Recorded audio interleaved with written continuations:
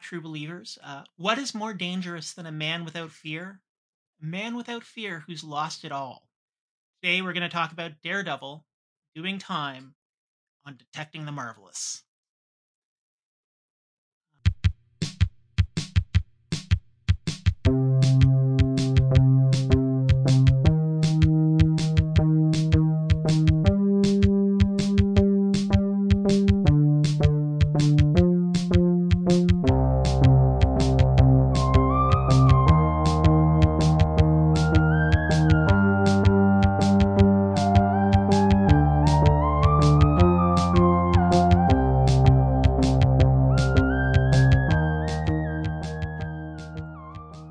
So, hey, how are we all doing here?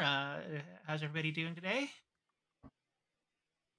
Doing all right, doing better than Daredevil, I gotta say. Definitely. Yeah, he's Uh, hitting some hard times, eh?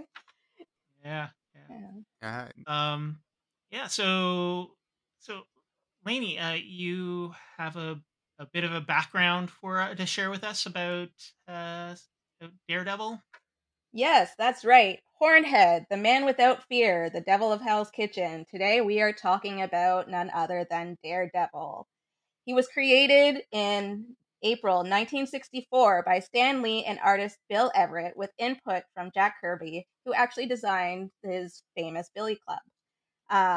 Funnily enough, Bill Everett only illustrated the first issue of Daredevil before being fired from Marvel, which I will get into later. Um, Daredevil's alias, Matthew Michael Murdock, is a lawyer, and he grew up in Hell's Kitchen. His origin was he was blinded by radioactive goo that falls from an out of control truck after he pushes a man out of the way of a vehicle.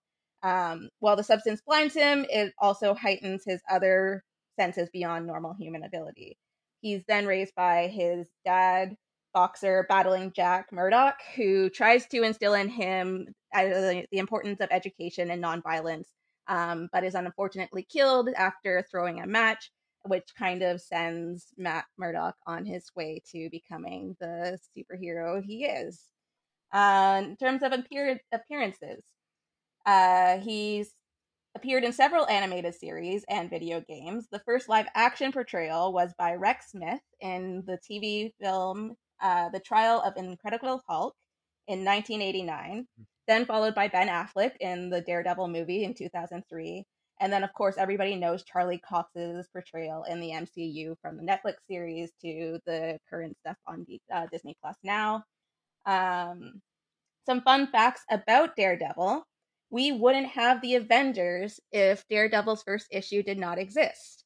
So, as I mentioned, Bill Everett was fired after the first issue of Daredevil because it took him 6 months to deliver a final pencil of the original issue. And so during those 6 months, Stan Lee actually came up with the concept of the Avengers to compete with DC's Justice League.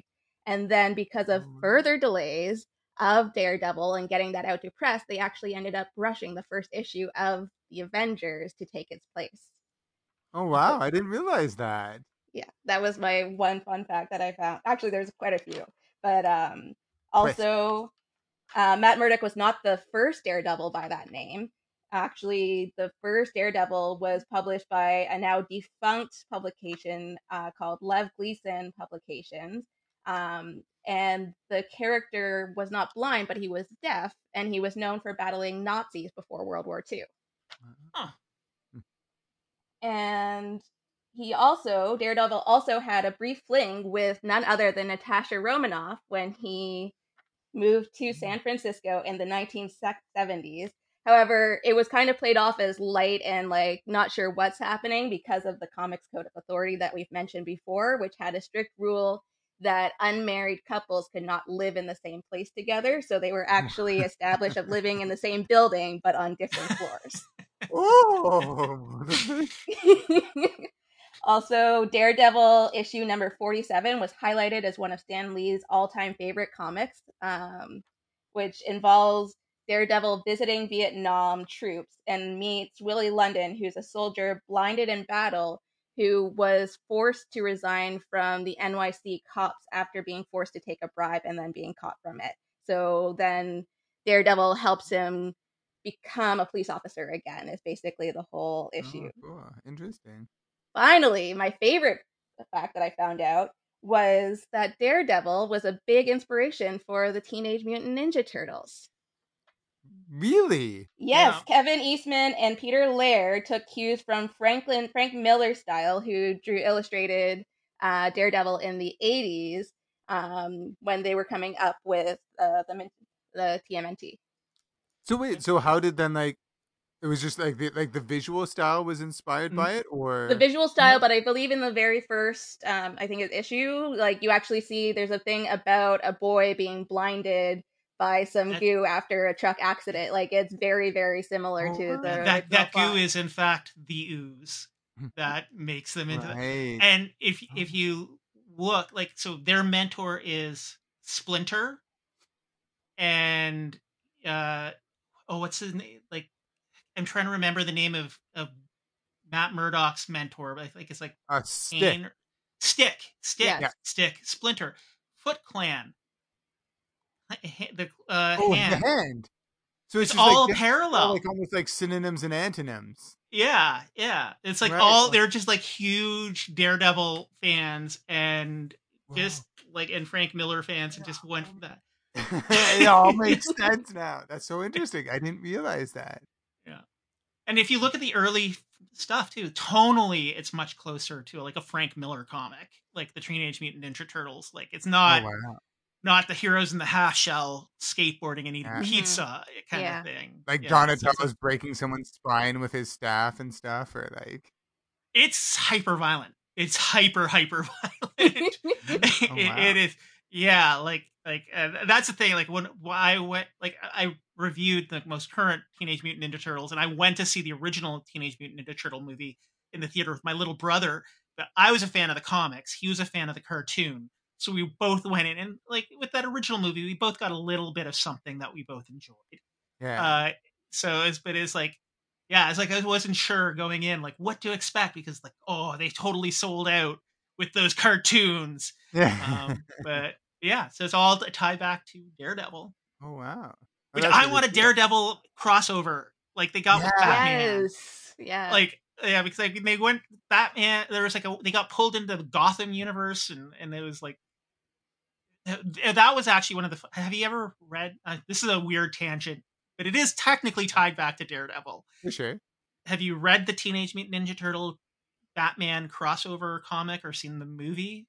No. No. I'd only I mean I watched the cartoon like all the time as a kid. Like we had VHSs of episodes record like that we taped, but I've never I never So it's a pretty recent. It came out, I think, last year or the year before, and Okay. it's a fun read. It's kind of like a middle dark.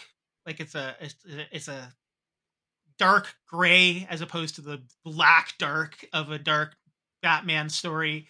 yeah. So it's a little bit cheerier, but like there's one point where they're like, "Where the hell are we?" Like this is just like the one time they placed Gotham in the real world. It's like this is just like a empty like where this should be an empty field in the middle of Chicago or Detroit or Michigan Mm. or whatever. Like they kind of place Gotham in our real world in a way, because like they're Oh. from our Yeah. world, or maybe they're from the Marvel universe. We don't know.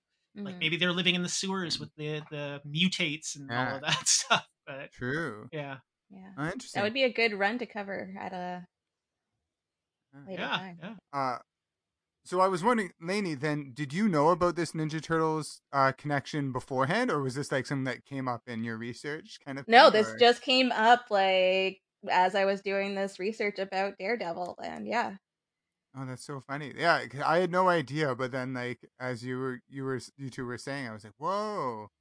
Like, it was like that like piecing all the clues together on the board, and yeah. yeah, oh, Awesome. very cool.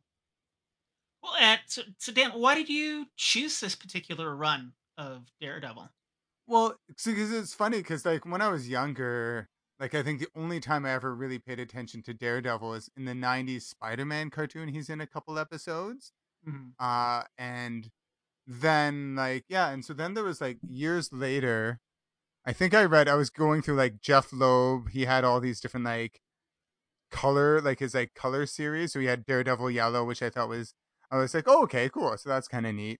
And then after that, I then read this one, the Devil Inside and Out Part One.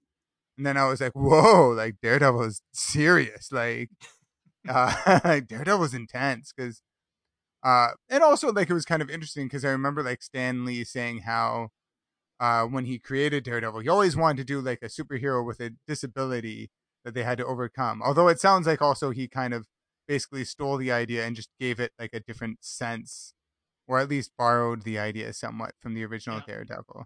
Mm. Uh, but yeah, like it was, and so like this one was really.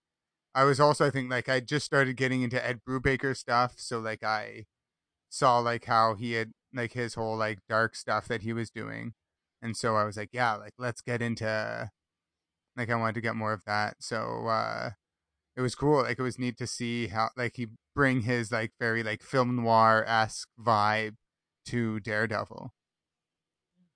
Well, you want to run us through the story for this run? For sure, yeah. I had to pare it down because there are like so many details. So I'm gonna try Mm. and go, yeah, like sort of briefly through it as possible. So like issue one, we start like so Matt Murdock is in prison in Rikers. So already I was like, what? Uh, like basically awaiting trial for being Daredevil, and everyone like knows he's Daredevil, but no one has proof, so they can't prove he's Daredevil. And there is like a Daredevil copycat beating up criminals in the street, but he has no connection with it. He does they don't actually know who this person is. Foggy's trying to get Matt out on bail, or at least to get him into protective custody, but they don't want to because like it's like, oh, you know, like it's almost like he's really feels like he's being set up.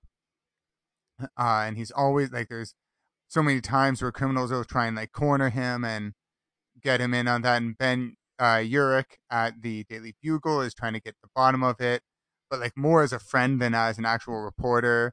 Or like J. Jonah Jameson is basically going after Daredevil the same way he like goes after Spider Man. And so Foggy gets his like investigator for hire Dakota North to come check on Matt. You can see like it's a really sweet friendship between Matt and Foggy when Foggy visits him. So like it's like the one like sort of real like genuine like two like best friends who love each other in between like all this like macho and like really bloody violent stuff. But then as Foggy's leaving, he gets led down the wrong hallway and stabbed to death while Matt like hears from like solitary confinement. And this is in Ed Brubaker's like first issue of writing Daredevil. He already kills Daredevil's best friend. So I was like, what? But that like I mean this is also the guy who like killed Captain America briefly and stuff like that. So like he like no one is safe with Brubaker. So then issue two begins with Foggy's funeral. Matt's like let out kind of for the day in custody to like attend, and he has like this like his dead dad talking to him about like make like in his head like don't stoop too low, but like he's already kind of made up. He's like, oh, I'm going to show them a side of Matt Murdock they haven't seen. So it's very much like in tone with Brubaker's like Sleeper and Criminal like noir series, which are these like amazing stories about like rundown guys who take one wrong turn down a path towards doom. And so it's got that kind of like dark noir vibe to it, and like Daredevil, like it's just like Daredevil is going downhill fast. And you find out also that like Kingpin is in solitary at Rikers, where Murdoch is, and is obviously also up to something. Um, and so then there's yeah, like other stuff is happening. Becky Blake has to rep Matt at court to try and like get him in protective custody, but they're like no. One thing that I think also was cool, speaking of disability representation, is they show like Becky's in a wheelchair, but it's never mentioned. It's never made a thing. It's just she's a character in a wheelchair who just does all the stuff that other people do, which I thought was kind of a cool bit of Mm-hmm. representation. I think like Brubaker is great throughout this. Like even characters who only show up for like a page, like there's so much character about them that he gives in Mm. like both the dialogue and just sort of the way they look at each other and stuff like that. Uh, And so you can see like as Matt leaves the courthouse, he gives like a little like sort of dastardly smile that Ben Urich sees, and like that's when you know like oof, Oh no! like it's like Smile. yeah, like bad for Matt's morality, and also like really bad for all the criminals in there because like there's the Owl, who's like one of Daredevil's first villains. He tries to come to Matt in his cell to like corner him, but there aren't any guards or cameras there. So Matt just like breaks his arms and legs and teeth to get the information about like he needs about like who ordered the hit on Foggy. And then meanwhile, Ben Urich meets with Dakota and is like, all right, we're going to track down the copycat Daredevil and save Matt. So then issue 3, like another, like a big bomb right away, Bullseye is being brought into Gen Pop, like in a Hannibal Lecter, full like not even like trying to hide it. It's like absolute like direct Hannibal Lecter like gear with the mask and everything. And then like everyone's like, oh shit. Like it's really so that you've got like all these big bad guys. There's like the Black Tarantula and Hammerhead. All these guys who are all like being set up basically to surround Daredevil in Rikers. The guard who led Foggy to his death is found dead in the prison. Matt sneaks into Hammerhead's cell and like beats the ever loving shit out of him to get the name Ivan Murphy as the guy who paid to set up Murdock, who used to be Kingpin's bagman. And so that's when like Murdock is like, oh, like Kingpin. Um, and so yeah, like Warden interrogates Murdock, like don't cause trouble. Matt plays, like innocent blind man is kind of the way he is trying to go. And we see there's like you see like a pimp smacking around a sex worker, and there's this guy who's like in a cloak reading the paper, and he goes out and he snaps the pimp's neck and immediately turns himself in. And then you see, oh, boom, it's the Punisher. He's also coming to Rikers to join the party. So it's like all of the most violent like of Marvel characters like are all like now in Rikers, all in like the same cell block there with Daredevil. So issue 4 begins with boom, like a quote unquote suicide. The guy who shanked Foggy is hanging from his cell, and like Carlos the Black Tarantula, he offers to give Matt a shiv to take out Kingpin, but like Murdock refuses. He's like no, he's like, I haven't changed since going into prison, like I'm gonna stick to my morals, but like inside he's like, yeah, well, we'll see. And then obviously Punisher turns up, and Kingpin's roommate, his kind of like in the pen henchman Turk, is like, all right, like Murdock, you're gonna meet Kingpin in the prison yard tomorrow afternoon. And so meanwhile, like Dakota North is trying to track down this lawyer Lennox, who's supposed to be connected to the copycat Daredevil. Matt wakes up with a shiv in his cell, courtesy of Black Tarantula, to like, hey, you want to use this on Fisk in the yard? But then while they're talking, he realizes that Kingpin's not to blame for Foggy's death. Uh, and then so like they Matt gets Becky to look into the visitor log for the day Foggy visited. And then we get this big reveal that the other 3 big bads, Hammerhead, Black Tarantula, and then this guy Morgan, are all conspiring to start a big prison riot tomorrow so they can kill Daredevil and Kingpin. And that's the end of issue 4. Dun dun dun. Issue 5, which I remember like really standing out, is like amazing cover art, although like all the cover art like in this is really awesome. The artwork in this is really great throughout. I loved it. So it begins like everyone's like ready for a riot. Everyone like Matt's wife visits, and he's like, what are you doing here? Like, like I told you to stay away kind of thing. And so she wants to remind him not to like, lose it and go nuts, you know, remind him of his roots. And it's hard to say if it gets in, but she does like, and Matt's just like to the guard, basically I'll make your life hell if you like don't make sure she gets out safely. And basically, just as they leave, then the guard lets a bunch of inmates into the armory. And Matt breaks the guard's nose and like takes his baton just in time for like chaos, riot, weapons, burning toilet paper, which as someone with bowel disease, that was the most triggering for me. And then so he Murdock saves the warden from an attack. Basically, a bunch of guys were coming in, and gets him to call in the riot squad. And then Kingpin and some of his lackeys sneak into solitary and get Bullseye out of his Hannibal Lecter lockup. And so basically all the three bosses are watching as everyone's trying to take out Daredevil and Kingpin, who are fighting side by side, defending themselves. You see Matt's just trying to subdue people, break a couple bones here and there, whereas Kingpin is snapping necks and just murdering left, right, and center. And then all of a sudden, Morgan, who's he's the head Harlem crime boss, gets a playing card in the neck, and then that's how you know Bullseye's loose and he's got a shotgun. Hammerhead dies in, but and I think he ends up getting killed by Bullseye. And basically so everyone's fighting. There's really cool details.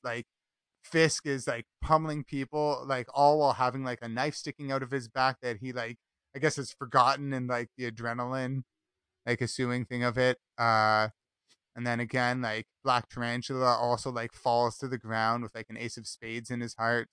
It's Bullseye has become very much a rated R Gambit kind of thing. Yeah. Yeah. At this point, he's instead of just charging with kinetic energy that shocks people, he's just slicing people's jugulars with cards and stuff. And so Kingpin's trying to get them out via a helicopter, but Murdock's no, he's not letting Bullseye go. Bullseye shoots Kingpin in the knee, and then Murdock knocks Bullseye out with the butt of the shotgun. And he goes to Punisher's cell, who's been reading this whole time, and then he's here, take this gun, we got to get the hell out, kind of thing. And so then it goes to the last issue 6. And so you see the copycat Daredevil, he's recording this personal log, and Dakota North is trailing these two guys who she thinks have a connection to Alton Lennox, and they approach her, but before she can get shot, she knocks the gun away and cracks one guy in the jaw, and then the fake Daredevil knocks out the other guy. And then she realizes oh wait, I know you, recognizes his voice, which later on we find out, spoiler alert, is Iron Fist, who actually thought he was helping Matt by pretending to be Daredevil and going around. He didn't realize there was other sort of other intentions involved in this. And so basically Matt and Punisher fake a hostage situation with the Punisher holding Matt Murdock hostage, and they take a helicopter. He drops Matt off in Manhattan, who then goes, and then he confronts the real Daredevil, finding out it's Danny Rand, and then basically they go into Alton Lennox, the lawyer's office, trying to look for clues, look for stuff, and Dakota and Ben Urich are also there. The office has been cleaned out, but Dakota clicks reprint on the fax machine because this is 1998, so very relevant. That's the high tech at the time, and finds a first class ticket to Monaco, which also I found if you're trying to hide, why would you go first class? I'm on the run, but in style. And so then basically the warden also covers up for Murdock, basically as a thank you for saving me. And the FBI director, who put all these big criminals in Rikers with Murdock, gets a call from a senator basically saying yo, your job's in trouble. And actually is fairly a cab, I think, for a 1998 comic. It cops aren't painted with a pretty picture, I find, in this one, which is kind of neat. And basically it ends with Matt getting on a plane under a fake name, Michael Murdock, which isn't that fake of a name. It's his middle name instead as his first name. Isn't that his twin brother that he claims as Daredevil as well? Yes. Yeah. Oh, right. That's right. Yeah, that's true. Yeah. Yeah. And so then we see, and then like we like the biggest twist of all these, like so many twists in this run. But then we see someone with a walker pick up a newspaper, and it's Foggy. So he's hiding out in secret, ready to assume a new identity. Like, turns out he wasn't dead. Like, what? And so this kicks off a wild run for Daredevil, where like he just keeps going down like a darker and darker path, and things really spiral. Like there's another great run. There's like volume 2 of this run, and then there's like, Mm-hmm. Hell to Pay, and there's some other stuff with the Hand. Like it really pushes him like further and further, and like it was the first time where I'm like, oh no, like maybe Ed Brubaker's doing too much to my beloved hero. Like he really because he really puts his superheroes through the ringer. But yeah, I just thought it was a really cool, like, mind opening series for me. I really like. Yeah. To listeners, if you are going to read this run, all I can say is keep going because it just gets Yeah. better. It I really does. Yeah. and the one thing I would recommend too is maybe actually, because I read the first couple of issues and I was like, I went back like a couple of runs to get the lead up, because like this is real noir. Like you get like Mm. pastiches, like Frank Miller is like noir-ish, but I mean he captures the tropes of noir without capturing the nuance. Like the nuance of a good noir is there is an onion. There's layers upon layers of mystery and darkness and twists and double crosses. And like Ben, I hated Ben by the end of like the third or fourth issue in this run. Like Ben Urich, he's like this beloved Spider-Man character, and I'm like, you're a dick. You're Yeah. like, you have like, oh, I'm a journalist, I have to like, Yes. and I'm Yeah. like, there's a moral line that you draw. Like, when is you're hurting people to get to the truth, but what truth does that solve that or serve that sells JJ's, you know, kind of right wing paper, like the Right. Toronto Sun of New York kind of thing. But if you go back further, you see like the first, it starts with um, Daredevil, like the arc that sets this up. Daredevil basically displaces the Kingpin and becomes the Kingpin. Then there's the trial where all of these like Reed Richards tries to stand up for him and say, and the judge is like, "Shut up and sit down, Richards. I know who you are. I don't care." And like Foggy's like, "I told them not to come. Why are they Right. here? Oh They're wow. making this Yeah. worse." And it escalates. And then Lainey, you um, mentioned Black Widow. Then in Mm-hmm. the run after this, it starts folding Black Widow and Elektra Mhm. more and more into the story and culminates. And it's just this like perfect sort of dark noir story that encapsulates so much of the biggest characters um, in Daredevil's history in a way that really gives you a clean break for him to start telling a new story, because it ties up all of the loose ends. There's nothing left at the end of this to like sort of have to carry over. Yeah. Yeah, like, and I really loved it, and it had a lot of my favorite parts of noir, like even like the two henchmen, like Alton Lennox's goons, like Merv and Chico, which are like great noir names. Yeah. But like you get like so much out of them from like just like a little glimpse at them, and like Turk, who's like Kingpin's roommate, like you find like he's only in a few panels here and there, but like there's so much about him as a character I found. And like every character is treated with respect. Like Turk, they Mm-hmm. establish, oh, he was his like, well, while the Kingpin's in jail, he's his errand boy. Right. And Matt knows this, and Matt's immediately, oh, so you're running errands for Fisk again, eh? And he's like, yeah, and it's like, so there's like, like every like Dakota North, like kind of a throwaway character, not really explored very much in a lot of it, but they give her like so much depth. At one point, in I think the last issue, when she's staking out the lawyer's place and the henchmen come out, she's talking about how she does ascetic Carolines.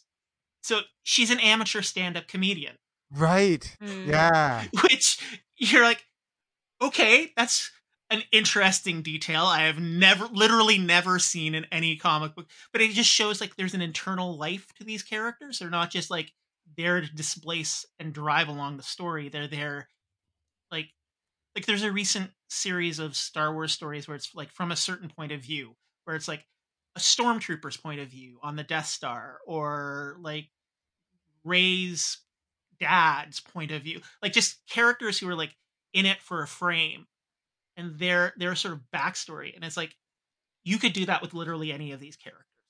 You Yeah, could get an entire story from their point of yeah. I want to see the issue where she does a set at Caroline's for the first time. view. Yes, yes.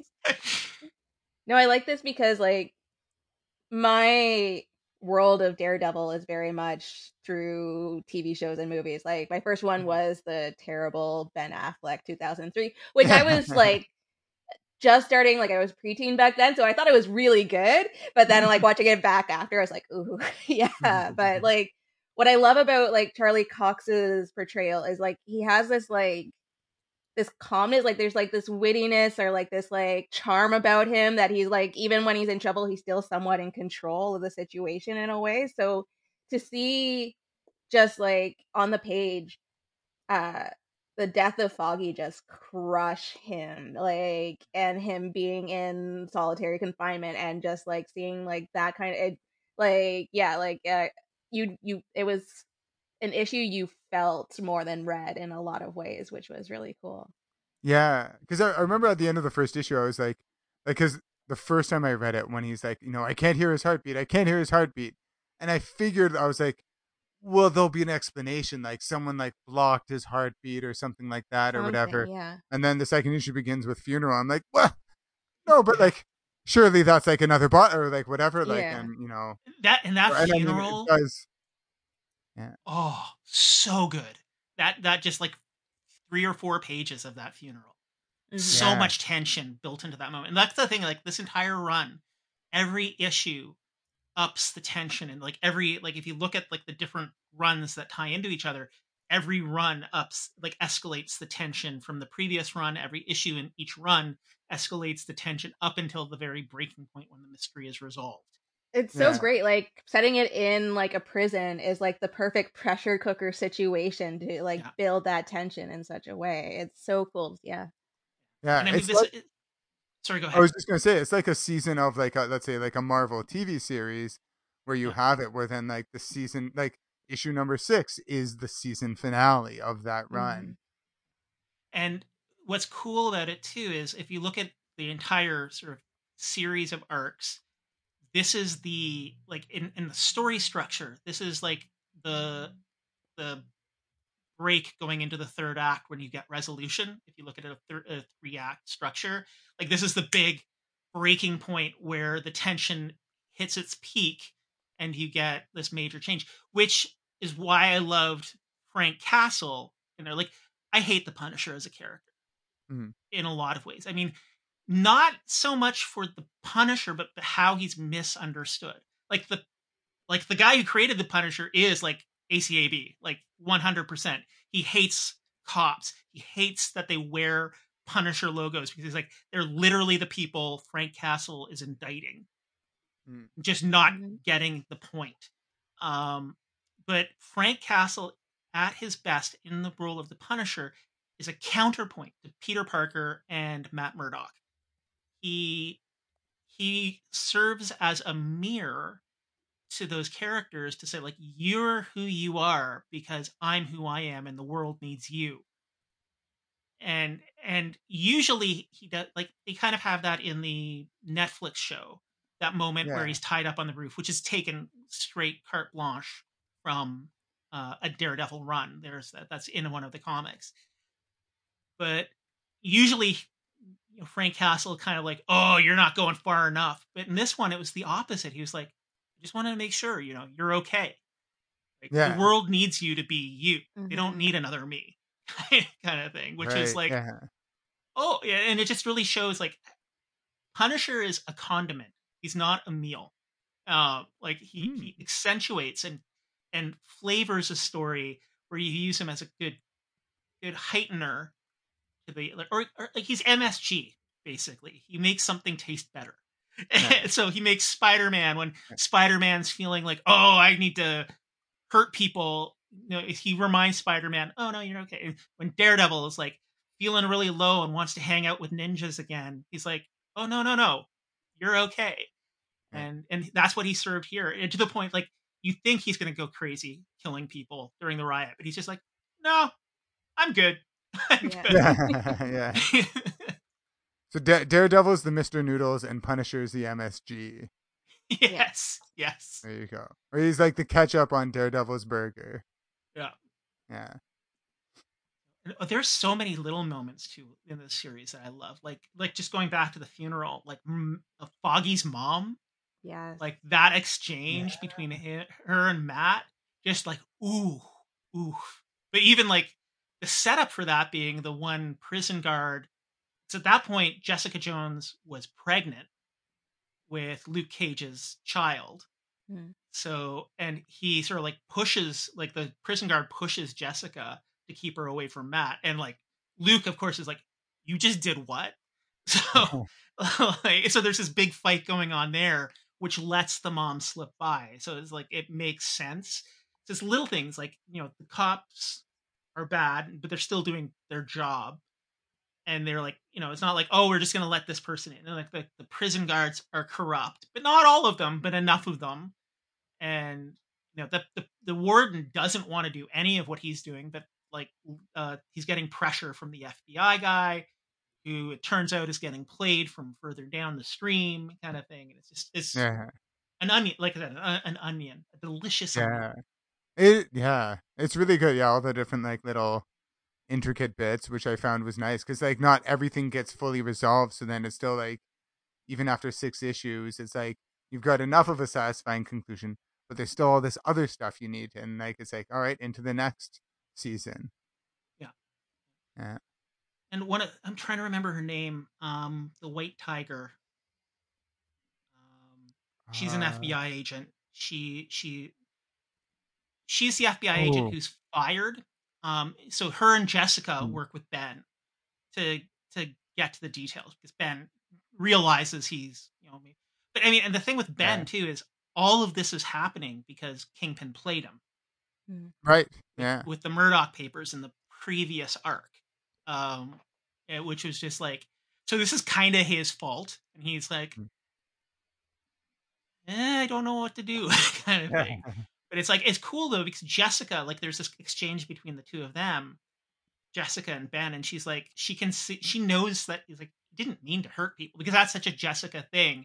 She does what she thinks the right thing is, and there's collateral damage because that's just the story of Jessica Jones. And Mm. she's like, Ben did the right thing, like ethically from his moral perspective. And that's really, again, a theme throughout all of this is like people doing what they think the right thing is, but it's wrong. Yeah. And it's just like the nuance there. But it's still within all their characters. So I think like Yeah. it shows that like Brubaker really understands all these characters, but then wants to really push them like to like, as far, like really like drag them as far as he can. And there's like fun little, like, the use of Owl is like, that's such a deep cut character in a lot of ways. And Yeah. it's an because interestingly, that character could have, like, he became a nobody character, like a tossaway character, or just like kind of a rogue gallery for Daredevil. But they they were almost like a way bigger character, but they just got cut because Stan Lee decided to throw in a new character. Um, because like he was made in, like, he's a like an older character from 1964. He's like Daredevil #3, I think, is where And he was he's also like introduced.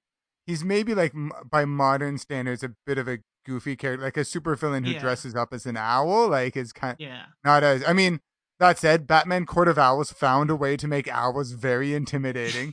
I will say, yes, as Lainey Yes. showed us. yeah. But But the like I difference think is Leland has giant hair, like the ears yeah, of a great horned owl, kind of thing. yeah, Like, yeah. yeah.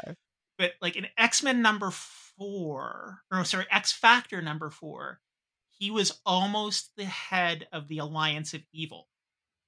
So he was Oh. originally supposed to be the leader of like this world dominating mutant supervillain group. And then Stanley's like, nah, no. Let's put a. I got an idea for a character, and they add Apocalypse. So he Oh almost filled the same wow. spot as Apocalypse in the X-Men universe. I mean, it probably Mm, would have been a little bit different, like not ancient Egyptian first mutant kind of weird yeah, backstory Apocalypse has, but yeah. So it was like I think he's a more interesting character for that change, though, because again, it comes back to these characters that have a story to them. Like not everything is like super big, like it's kind of cool in that regard. for sure. I always wanted in the Daredevil TV show, like, even though I was like, this might look silly, but when they introduce him in the first season, where he's more just like a corrupt businessman, I'm like, oh, are we gonna get to see like a live action like guy in an owl costume Yeah. kind of thing, like Yeah. I some 50 year really old, 60-year-old guy, like I would have loved flying? for them to do this run. And It's- and they kind of were kind of building towards it, like they were Hmm. pulling like different storylines from different Daredevil runs. Yeah, Um so it would have been really like to see D'Onofrio and Cox like in this scenario. Like, can you like the beauty of the hallway fight? But can you imagine that with the prison riot? Like just them just holding their yeah, ground. Yeah, that would have been That would cool. have been so amazing. Um, but yeah, I kind of like I'm looking forward to the new Daredevil stuff, especially since they're leaning into the more fun aspects of the character, like his Hmm. period in San Francisco. Um, but at the same time, I'm kind of like he's one of the characters who does have an interesting dark period. Like it's not just grim dark. There's like nuance there. There's like story that's well crafted.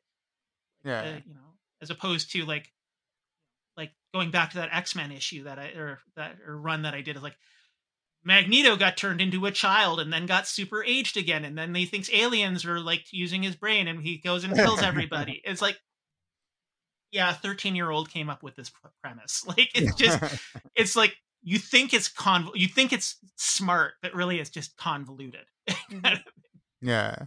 Just like throwing a bunch of stuff. Yeah, whereas like yeah, like everything is so well paced in this kind of stuff and so on, and it's yeah.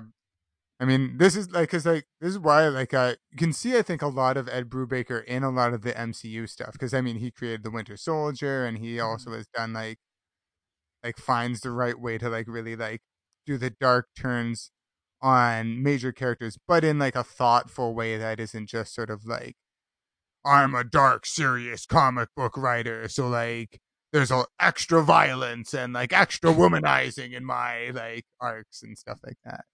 And I mean, Yeah, I appreciate that like Matt feels guilt a Mm. lot of the time. Like Yeah. you yeah, don't get that in a lot of comics kind of thing. Or when you do, it's like carried to a ridiculous level and doesn't really feel believable kind of thing. yeah. So just going around the table, what's every like Lainey, what's your favorite moment in this run?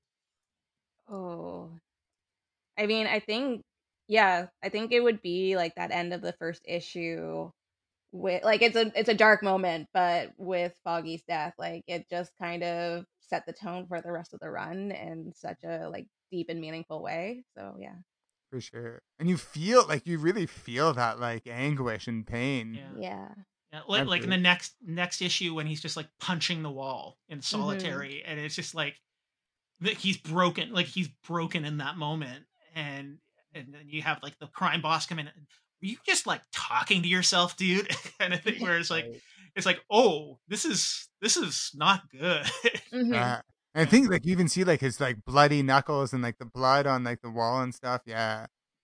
Yeah, that's a key moment. How about you, Matt? For you? Uh, I think for me, it's more like it's the way it like the pressure cooker scenario situation with every issue just upping it a little bit. It's almost like like there's that story, you put a frog in a pot and you turn up the heat slowly kind of thing, and it's not going to notice it's being hot until it's too late. It kind of feels like that for Matt, where he's doesn't realize, but he kind of does, but he doesn't. Is so it's like this pressure, this it's like ticking over a little bit over a little.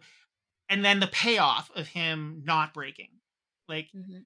he he's able, and like he's just able to keep it together to get the people he loves off the island.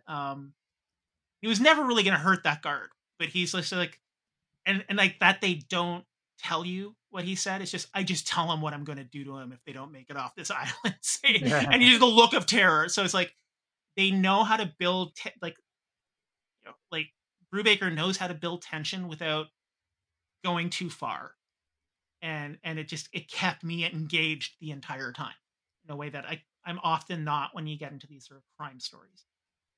Agreed. Yeah. Yeah. And I think for me it was this like there's two. I do love like when Merv and Chico try to like advance on Dakota and like how like she like knocks the gun away, like like or basically like cracks his jaw. It was like, oh man, like, and like you said, she's like an amateur comedian. I was like, oh man, Dakota should like teach other comedians, especially like other like female and like non-binary comedians, like self-defense classes for when you go to like a really sketchy open mic or something.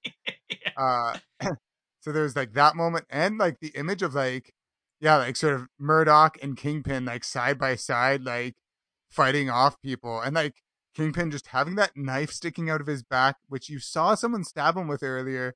But I guess he's just like so like thick and muscular that he's just like, like it's just a little scratch in my back. I'll get it It's a later. Kind of flesh thing. wound.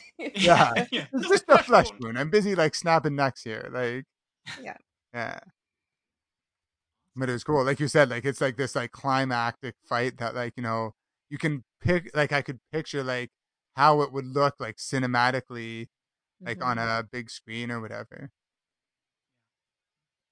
Awesome. Well, thanks for choosing this episode, or Yeah, is thank this you. run, and thanks for the history, Lainey. Yeah, This was thanks for all those cool tidbits I didn't know. That's really yeah, cool.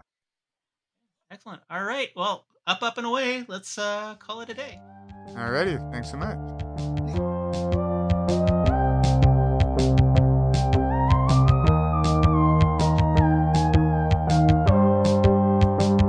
You've been listening to Detecting the Marvelous, a Far From Here Productions and ShowbizMonkeys.com co-production. Your producers have been Dan Rosen, Lainey LaRose, and Matt Ardell.